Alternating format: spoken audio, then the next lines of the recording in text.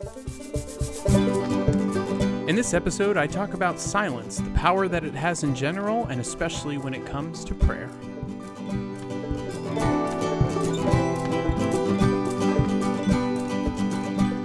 All right, you guys, I have to tell you another update on our crazy house situation. We thought everything was done, but now we have a squatter. A squatter, yeah. A yoga instructor is squatting in our house. Every time I ask her to leave, she just says, namaste. Hi, everyone. Welcome to episode 92. That was obviously a joke. Good to be with you. Let's get into our peak, pit, and plug. I hope you think about this every time you hear an episode. It's important to call to mind the good things that are going on, what you're into, how you're encountering the Lord, and the things you need prayers for so you can communicate those to your friends. But before we do that, a reminder to please rate and review this podcast. Highest compliment that you can pay me is to share this episode with someone that you know, especially on social media. Make sure to tag us at Manna Food for Thought on Instagram, and you can check out all of our content and sign up to be a Patreon supporter where you financially support this podcast for as little as $1 a month by going to our website, mannafoodforthought.com. So if you've never checked out our website, there's great stuff on there. I encourage you to do that, including our weekly blog, the Psalm Reflection that I write every week on the Psalm for the upcoming Sunday, which comes out every Tuesday. It's on our Instagram as well. So, without further ado, peak, pit, and plug. Triple P, peak, peak, peak, peak. So, peak is that we're getting some new appliances and furniture. And that sounds like a very boring adult thing to be excited about, but I am very excited.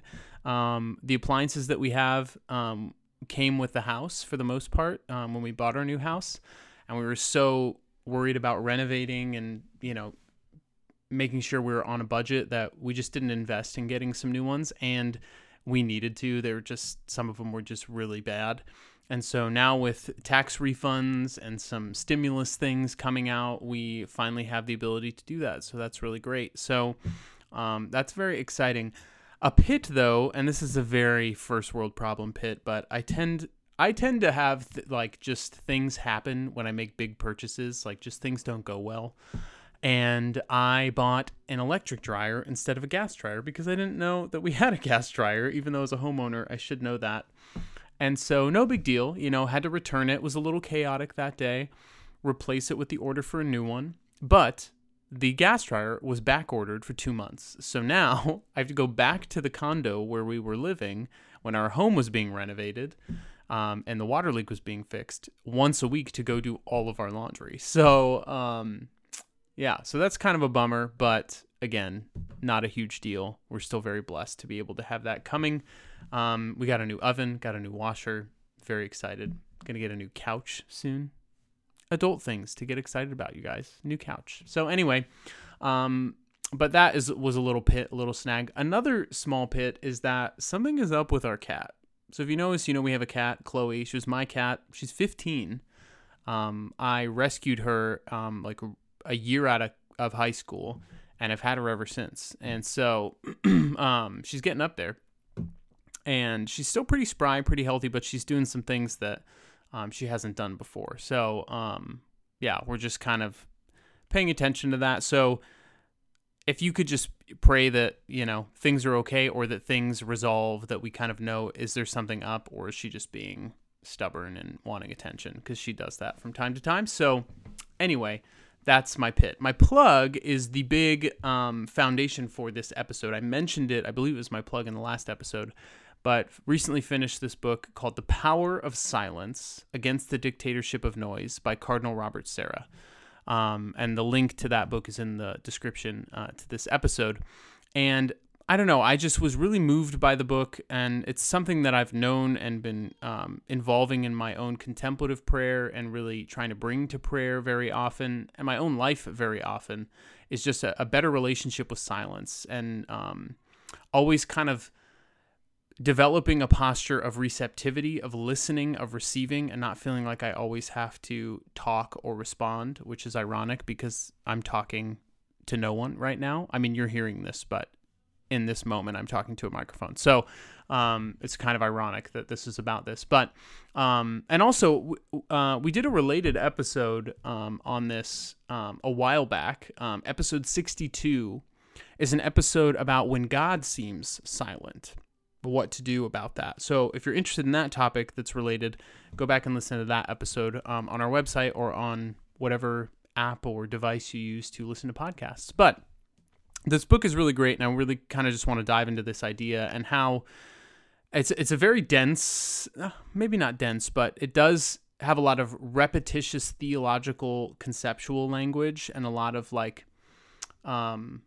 it's just a very conversational theologically, but it's as if you're kind of reading the diary or the conversation log between two very well-versed theologians talking about silence. So if you're not used to that type of reading or that type of language, it can get kind of daunting. And so I want to kind of boil it down to what are some practical things we can glean from this book, and how might we look at the idea of silence, not just in prayer, but in life, and also externally versus internally being silent, because both are important, and how that can apply to our faith lives as disciples of Jesus and why that's important. So this book, as I said, was written by Cardinal Robert Sarah.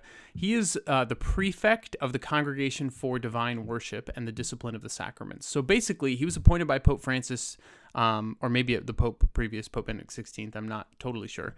But he was appointed at one point in time to be in charge of the basically worldwide regulation and disciplines associated with worship, Mass, and the sacraments. And so he is very conscious of what it means to worship, what it means to pray, what it means to pray as a Catholic in sacramental language.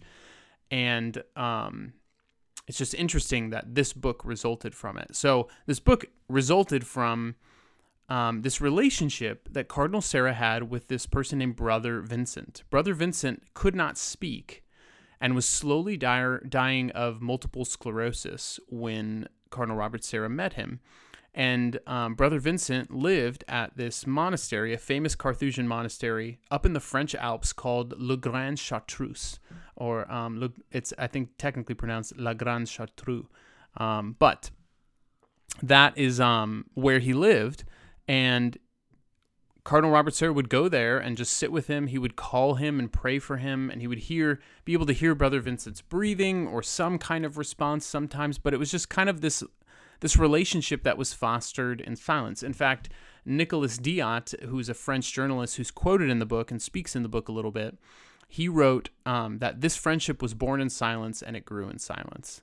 And this whole book is about silence. Now, Brother Vincent ended up dying on April 10th, 2016, which is, I believe, after this book came out. But I just think this whole concept is just so refreshing, and it's a very incredible and unusual thing in our day and age to think about, like, that there are people like Brother Vincent. I mean, not just people who are suffering of multiple sclerosis, but I think people who live the life of a brother in contemplative silence. Because Carthusians, they take a vow of silence already at this monastery, and you only are able to speak, I think, in the prayers, the Liturgy of the Hours, and then in essential conversation. And I think that's only for certain individuals.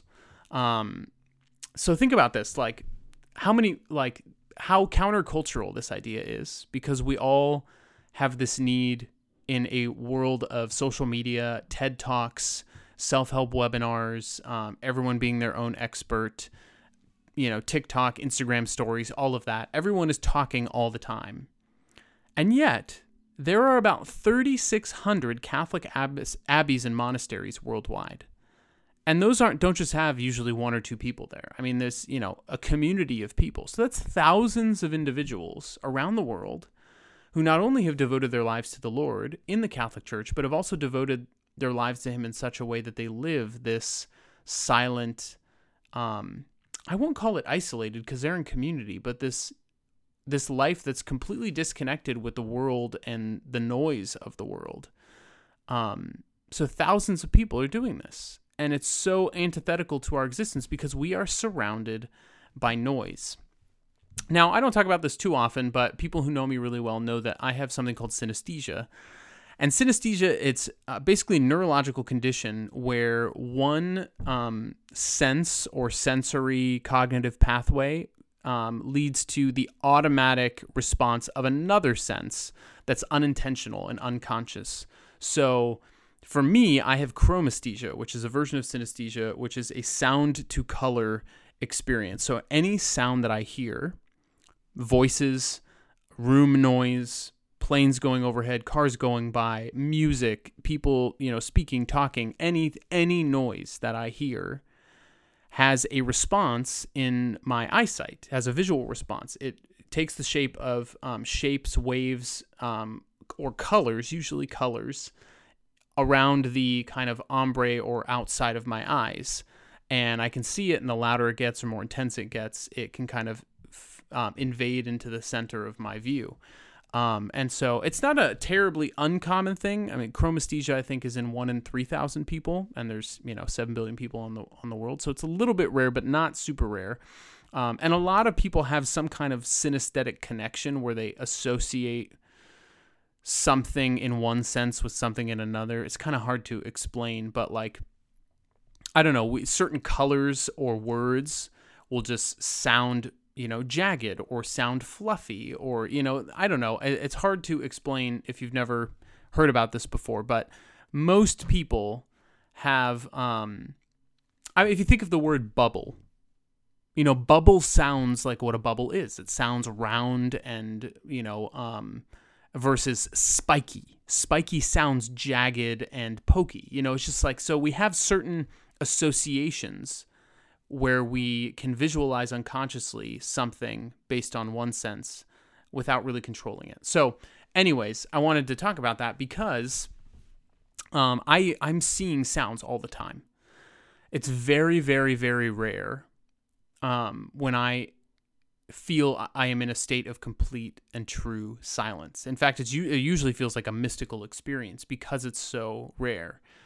It has happened actually most often in my life in the chapel at the parish where I currently serve. And there's no soundproofing in this chapel. I don't know why it tends to happen to me there. It even happens to me when there's other people in there. But there's just been moments of very just complete total silence. And I've been in other churches and other chapels, but maybe because they're less familiar, I'm seeing different sounds and different, embouchures of the room or ambiance of the room, whatever the word is. And so it's less, I'm less able to kind of settle into silence as easily. So I don't know what it is, but I'm just very aware of sound and how much noise there is. There are often rooms where I hear the electrical current and the lights, or sometimes even in the walls and the outlets, because it's just so strong or so the insulation in the walls is not very good. This happens in a lot of older commercial buildings and things like that. And so I don't know. I just think it's made me very hyper aware of how we are surrounded by noise.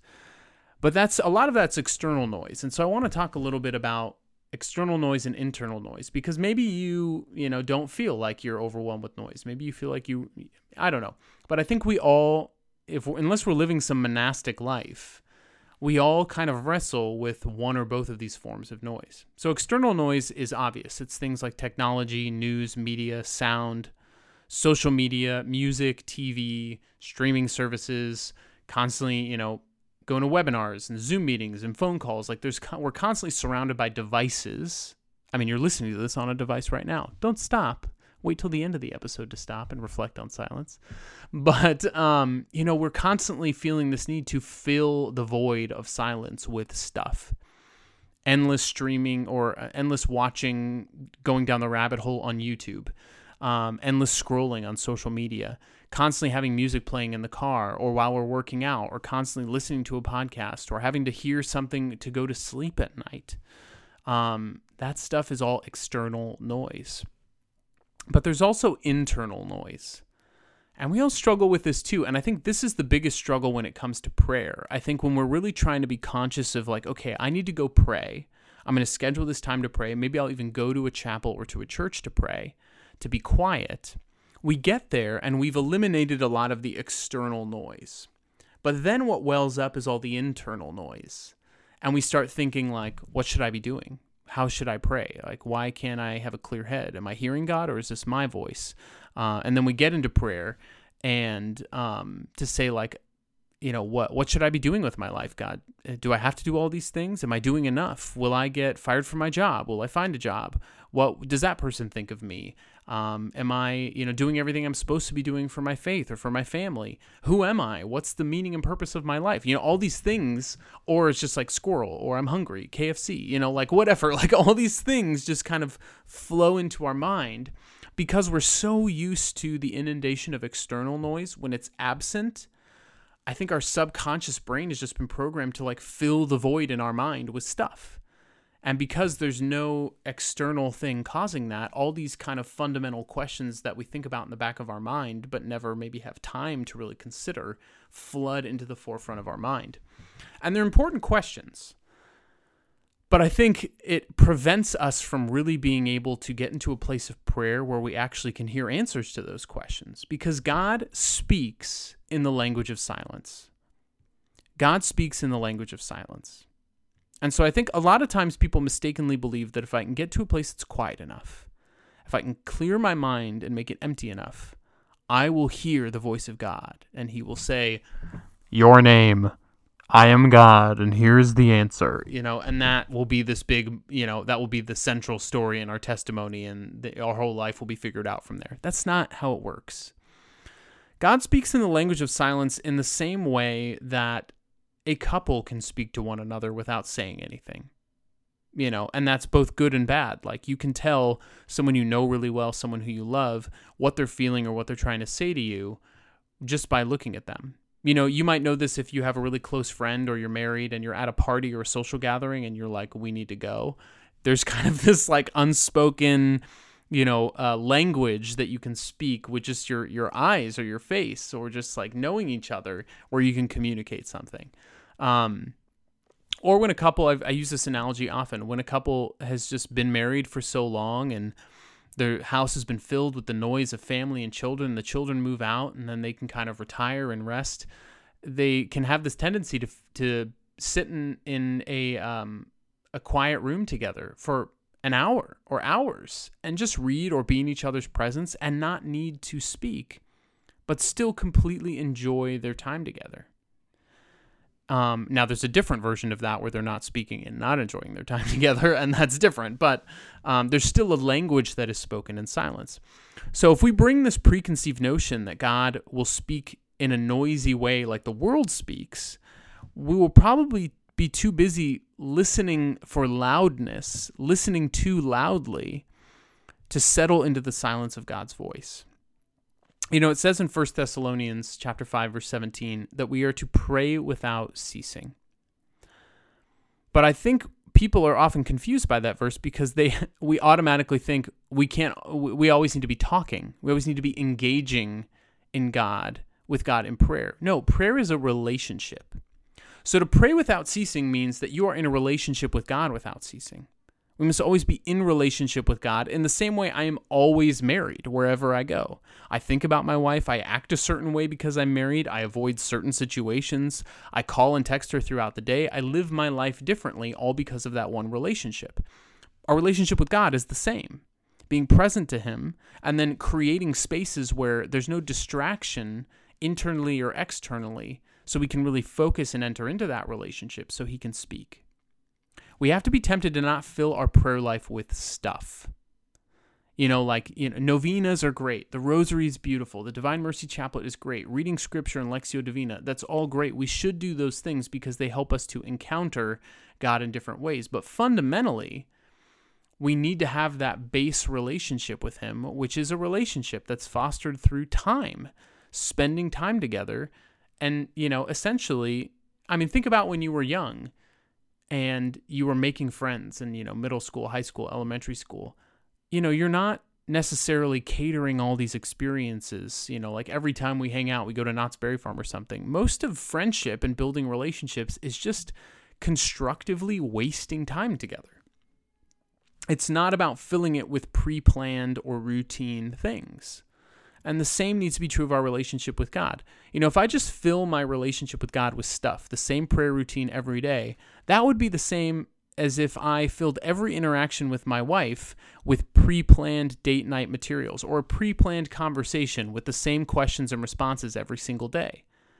So having a routine in prayer cannot mean being inflexible or being monotonous in prayer. You can have a routine in prayer that's like, okay, for 30 minutes every day, I pray from this time to this time. But maybe varying up the space that you're in, the way that you're praying, how much talking or listening that you're doing, whether you're doing a novena for those 9 days and then take a break from a lot of the petition or intercessory prayers and really, focus more on getting back to that place of silence and contemplation. This reminds me of what Jesus tells us about prayer in Matthew chapter 6. He says, when you pray, do not be like the hypocrites who love to stand and pray in the synagogues and on street corners so that others may see them. He says, amen, I say to you, they have received their reward. They wanted the accolades and the attention of people.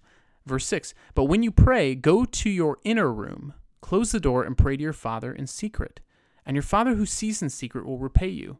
In praying, don't babble like the pagans who think that they will be heard because of their many words. Do not be like them. Your Father knows what you need before you ask him. Sometimes I think we repeat things in prayer over and over and over again for control or a sense of power or attention. Like, God, I really need you to know this and I really need you to do this. If we're doing that, we're babbling like the pagans. That's what pagans used to do at this time. They would continue to incite petitions or the name of their gods to try and bend the will of those gods to do what they were asking. But we are allowed to repeat in a meditative way, as a meditative tool with prayers like the Rosary or Divine Mercy, because it's not a means for control. In fact, it's a means to surrender control and to listen, to get to a meditative place where we're receiving. But what I really like about this passage is that Jesus says in Matthew 6:6, go to your inner room, close the door, and pray to your Father in secret. Houses at this time did not have multiple rooms with doors. They were big open areas with maybe little half walls or sections where you would sleep, cook, and dine. But a lot of life was, lived out, out of the home or in community. And it was more of a functional than like a big, multi-roomed place to hold all your stuff. We have to remember the kind of life Jesus was born into. And so go into your inner room is really an analogy for the fact that we need to go into ourselves. Close the door, meaning separate ourselves from everything outside of ourselves. The idea that we want to appear holy, that we need to perform or fill our prayer life with stuff because holy people do holy things in prayer. They're always doing stuff. No. We need to pray to come to God humbly and hear his voice in the language that he speaks, which is in silence. We do not need to control God. He is already in control of everything. He knows what is good for us. Like it says in Psalm 139, Lord, you have probed me and you know me. You know when I sit and when I stand. You understand my thoughts from afar. You sift through my travels and my rest. With all my ways you are familiar. Even before a word is on my tongue, Lord, you know it all. So essentially, there's no need. We never have a need to speak in prayer. We can have a desire to speak in prayer, and a lot of times that desire is good. It's well-intentioned, or it's for a particular purpose. We want to intercede for someone there with us, or we want to make our requests known and make them tangible, and sometimes we have to name them. Or especially if we need help with a particular sin or struggle, we need to name it out loud so we can claim ownership of it. But I think a lot of times we fill silence with noise, with talking, with stuff, devotions, because we do not trust that God will do what he said he will do. We do not trust that with all our ways he's already familiar. And even before a word is on our tongue, he knows it. And he's already working to achieve our greatest possible good.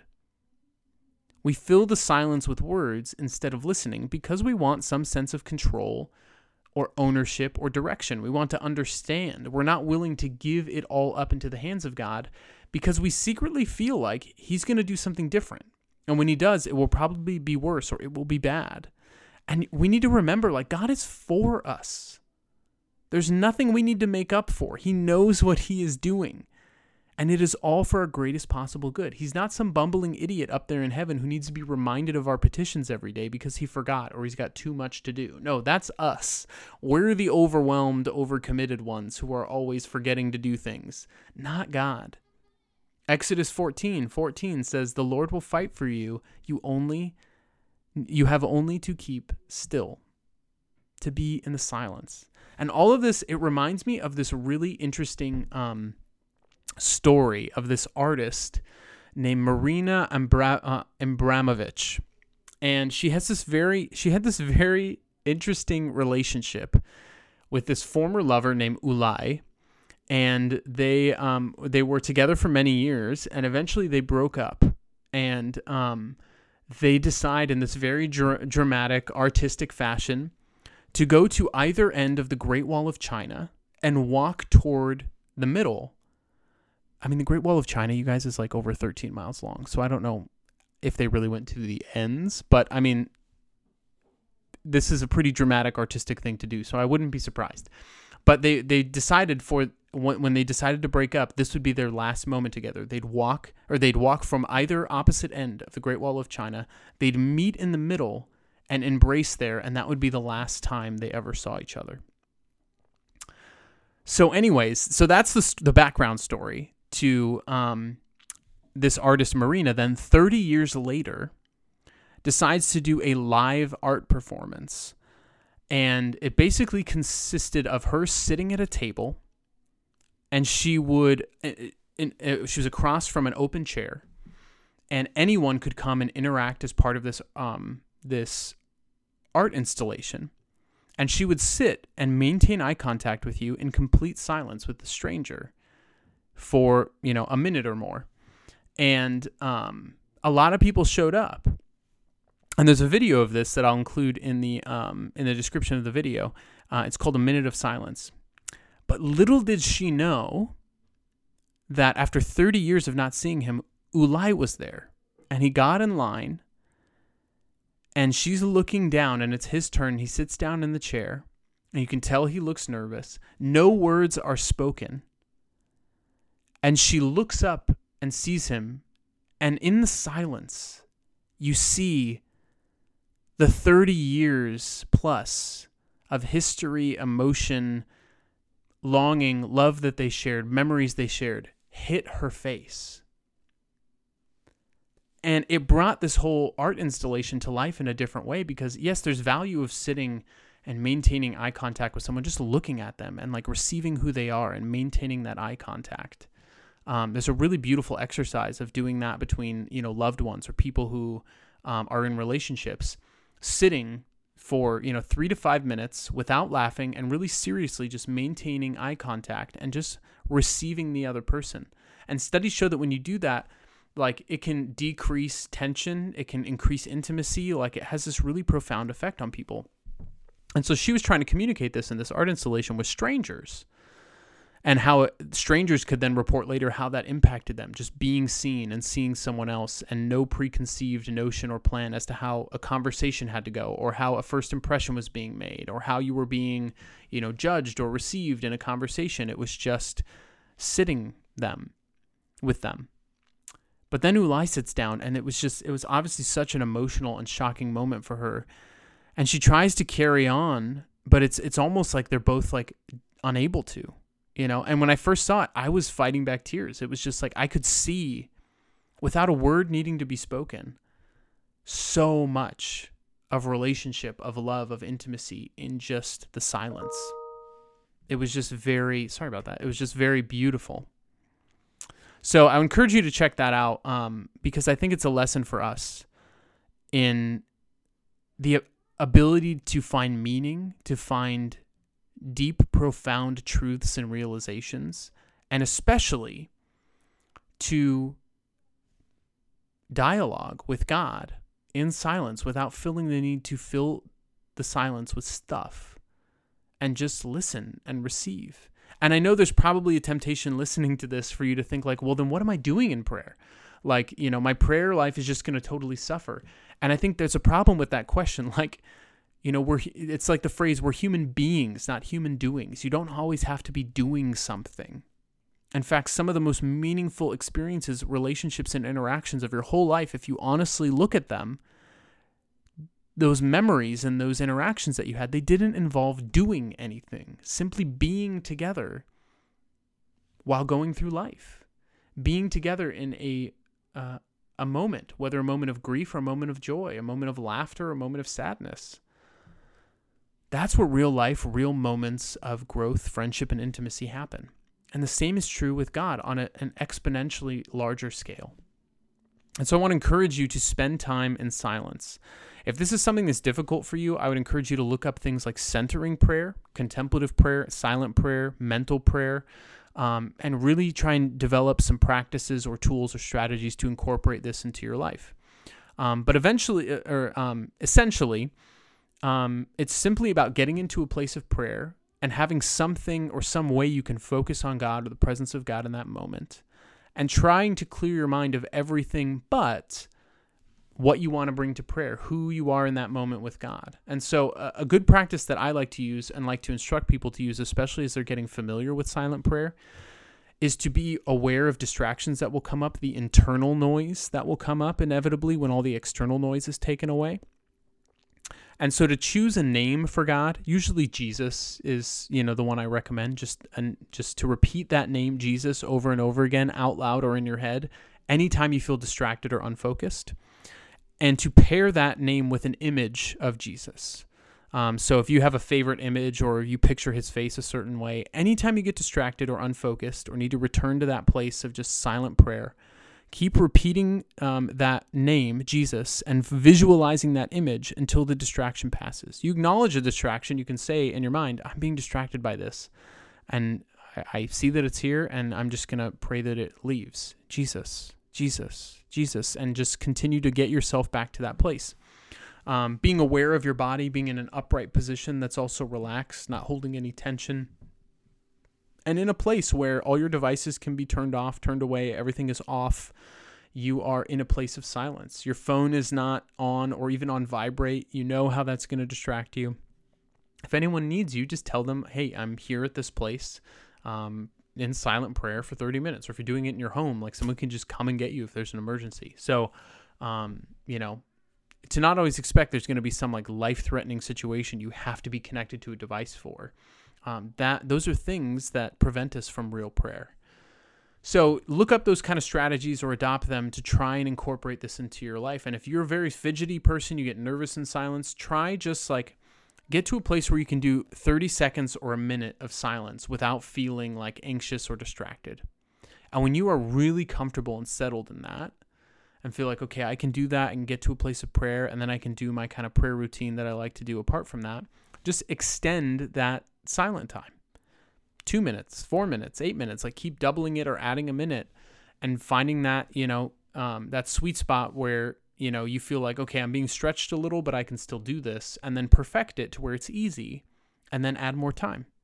And then before you know it, you could probably sit for 30 minutes in complete silence and enjoy the presence of God. And you'll begin to have these realizations, these moments where God just enters a thought into your mind, or enters just like reminds you of a scripture, or reminds you of a memory where or an encounter you had with him, or just gives you this sense or a feeling where you just know he's there and he's got this particular intention or this question.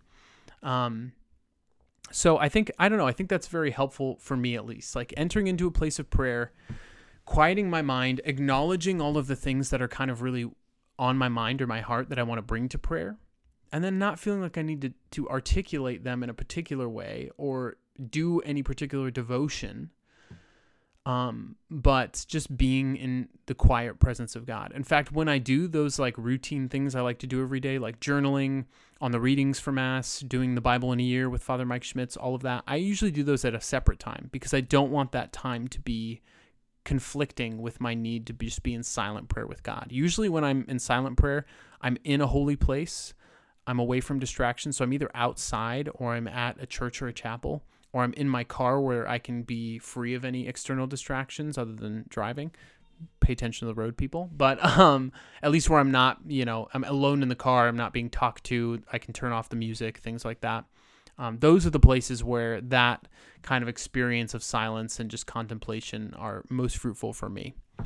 But if this is something that's a struggle for you, if you need a saint to help you, to be your patron for this form of prayer, I offer to you Saint Bernard of Clairvaux.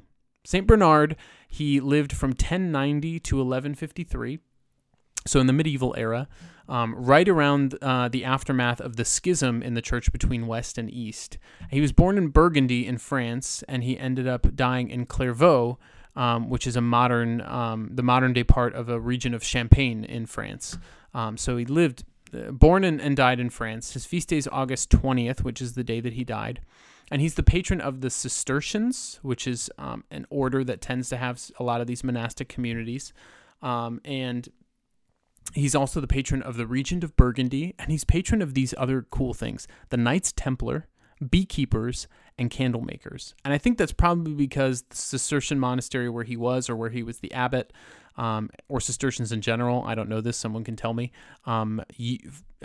harvest bees and their wax and honey and things like that to make things like candles and stuff like that. So I think that's pretty cool. But St. Bernard's parents, they were of one of the highest nobility in that region, in Burgundy in France. So he was very well educated. He took a liking to literature. He wanted to study the Bible from a young age. He had a devotion to Mary from a young age. And his mother died at 19. And during his youth, he didn't escape a lot of trying temptations. And around that time, he had thought of just kind of retiring from the world and living a life of solitude and prayer. He was kind of over this life of temptation. His mother passed away. He kind of, I think, took it as an opportunity to really assess, what's my life about? And so he wanted to be admitted to the Cistercian order. They were already in existence for a little bit before that. They were, I think, a reformed movement of the rule of St. Benedict and the Benedictine order.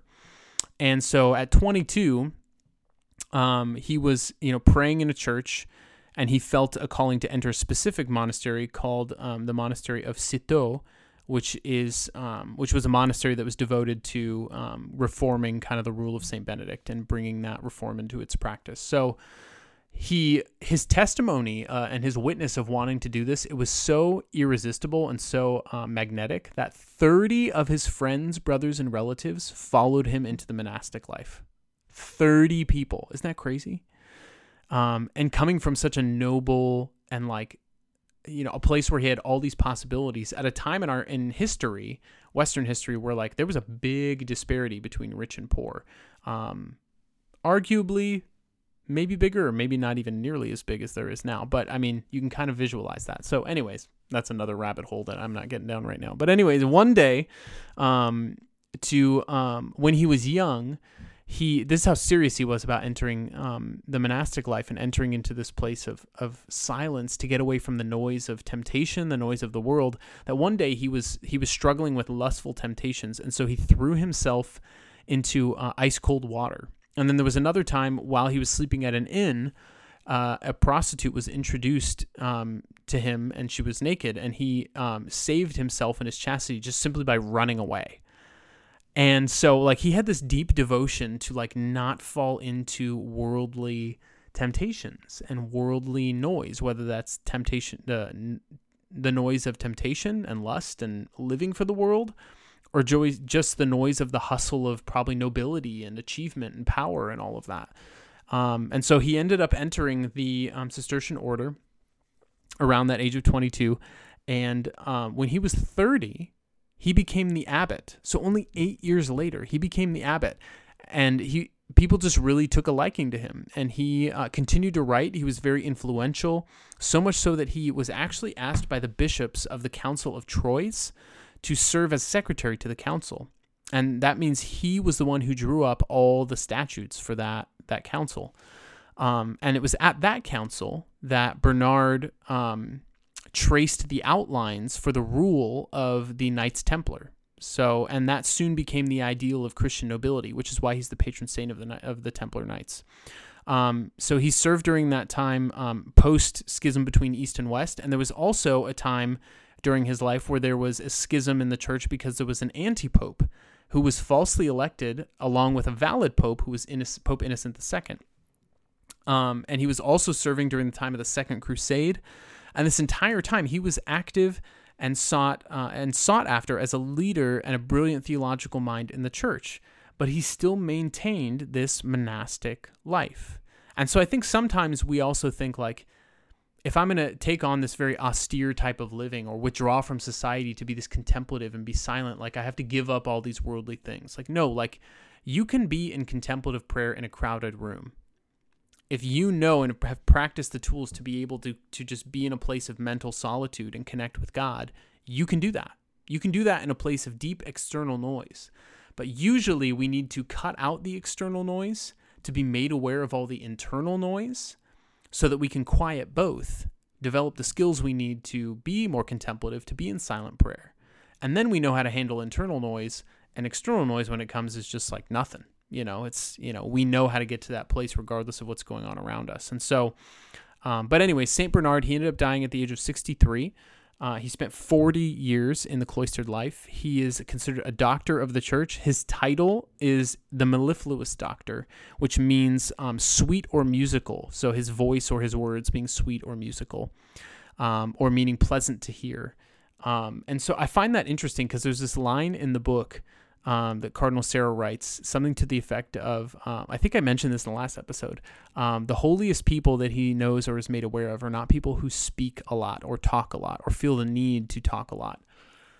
And I think like when we cultivate a love of silence and the skills of silent prayer, the words we say may be fewer, but they're far more meaningful and impactful because we consider them more heavily and more carefully. And so I think this is why I think a lot of the best speakers, both in the church and outside of the church, are introverts, because they don't have this tendency to be in extroverted social situations, constantly talking, constantly gabbing, conversing. It's not that they're like all isolated and they don't talk to people, but I think it's just a different relationship with communication. It's easier for them maybe to be the listener, the empathetic person versus the person who's always chatting. So I mean, that's a big generalization, so please don't take offense to that. But I think this kind of life that St. Bernard can inspire in us, a life that he led, can show that you can still have this presence in the world, an ability to use the gifts, to speak, to dialogue, to live in the midst of noise, but not succumb to the noise, and be able to get to a place of real silent relationship with Jesus. My favorite quote from St. Bernard of Clairvaux is, "The three most important virtues are humility, humility, and humility." And that is what is required when you are being silent. Humility means I have nothing to offer. I can only receive. I am small. In the words of St. John the Baptist, he must increase, I must decrease. And taking the dispositions of silence and prayer means, yes, I'm surrendering all control. There's nothing I can offer this conversation of prayer that, God, you don't already know, or that you can't already envision a way of doing better or granting my intention better than I imagine. And so I don't need to say anything. You desire that I do. Just like with my children, like I can sit quietly with them and just hold them, or they can sit and talk to me and entertain me, and I love them equally. But there's a different type of communication that happens in those moments of silence. And so we need to have a posture of humility. St. Bernard of Clairvaux is a wonderful example of that. So pray for his intercession as you're seeking to be more silent, more contemplative in prayer. And just try to, just in your daily living, listen more, talk less. If you're in a meeting at work or in an organization that you're involved in, or you're talking with a friend, see what happens if you just kind of take a back seat and listen more, and kind of wait for other people to respond and receive it and take it in. And especially try and apply this to your prayer life. And I guarantee you, if you put it into practice and you do it in a fruitful way where you're really entering into silence and not being externally or internally distracted, you will experience a deep transformation in your relationship with Jesus. It's a Matt Zemanek manna food for thought guarantee. Stamp of approval put on it. And if that doesn't happen for you, talk to me and we'll figure out why. So, thank you for listening. Know that I'm praying for you. Please pray for me. And until next time, I will see you in the Eucharist. God bless.